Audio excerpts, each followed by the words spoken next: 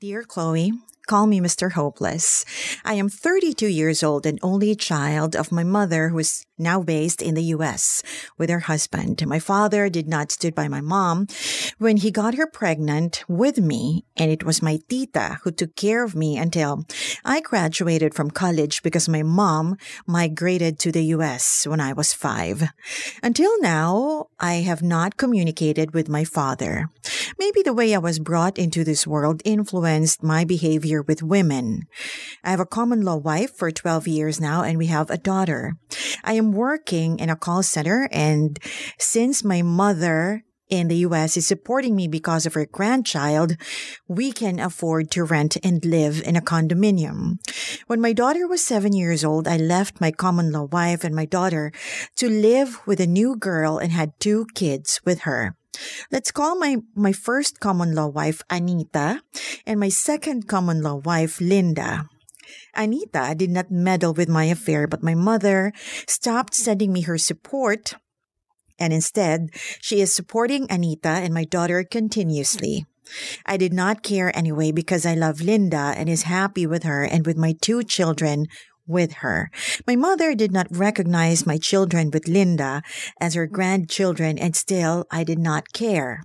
Again, fast forward, I lost my love with Linda and went back to Anita, and she accepted me back. My problem now is that Linda is keeping the children away from me, saying that she will only let me see the kids if my mom will accept her grandchildren with her and also supports them. My mother is very firm with her decision. I am not also giving Linda my support to my children because I cannot see them. I miss my children so much, but I can't talk to Linda either because she does not want to. There is also a rumor that my first child with her is not mine, but by her ex-boyfriend before me, and her friend says she just lived with me because she was already pregnant by her ex. However, I love both of the kids and I am dying to see them and hug them. Chloe, what shall I do so that I can be able to see my children? My relatives would see me as a spoiled and irresponsible person. That's why I kept hopping from one girl to another, they say. My problem is, how can I see my children and possibly get them from Linda and make them stay with us? With Anita. I cannot force my mom to support Linda and my grandchildren or to support Linda and her grandchildren as she really just don't want to recognize my children with Linda. Marami po ang magagalit sa akin sa mga comment section ng show mo, pero kaya ako sumulat is gusto kong humingi ng payo sa iyo sa iba na hindi bias kagaya ng advice ng pamilya. Karamihang advice ay subjective.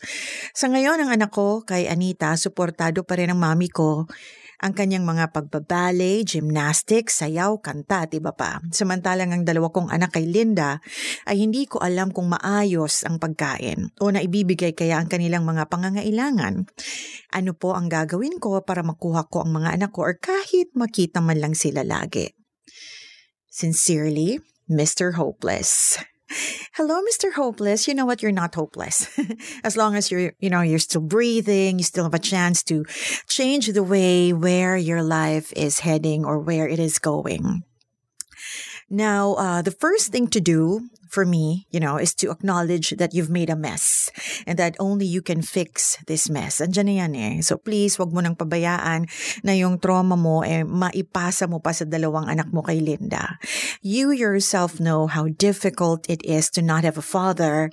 And although it may be true that you have been influenced by the way you've been brought up in this world, the fact that you are aware of it means kaya mong baguhin ang dapat mong baguhin, okay?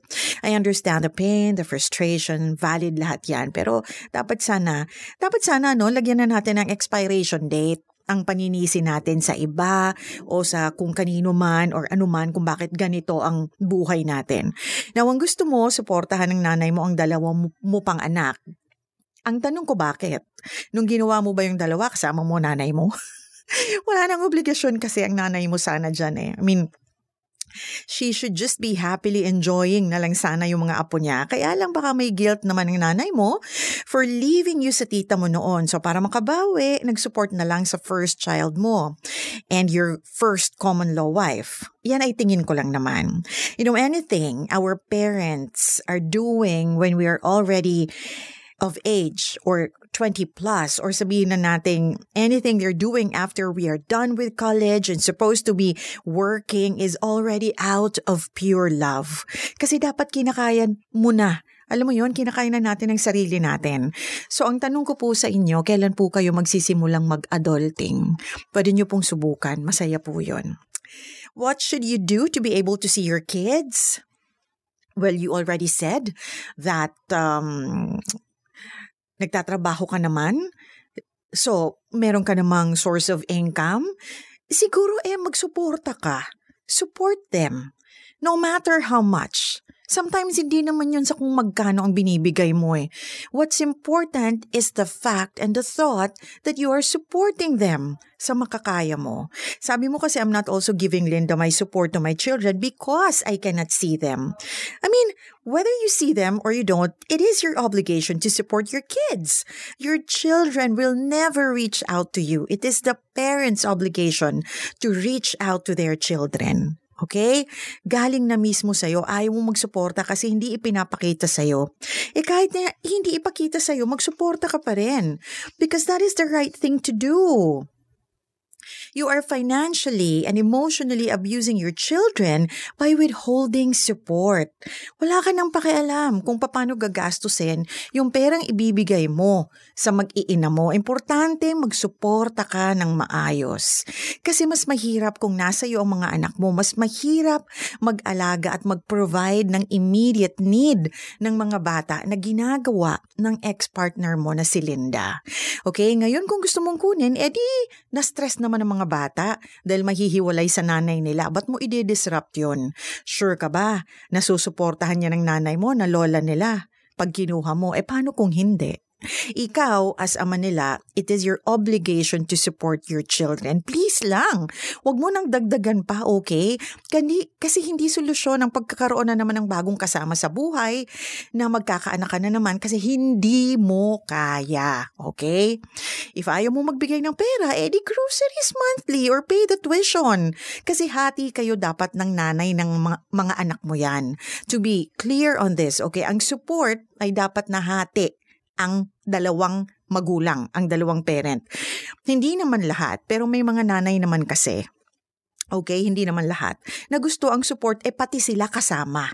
Magtrabaho po tayo. Hati ang support dapat sa bata, okay? So please stop giving the responsibility to your mother to support your children. Please, grow up, okay? Grow up, man up, or shut up. Those are your only options.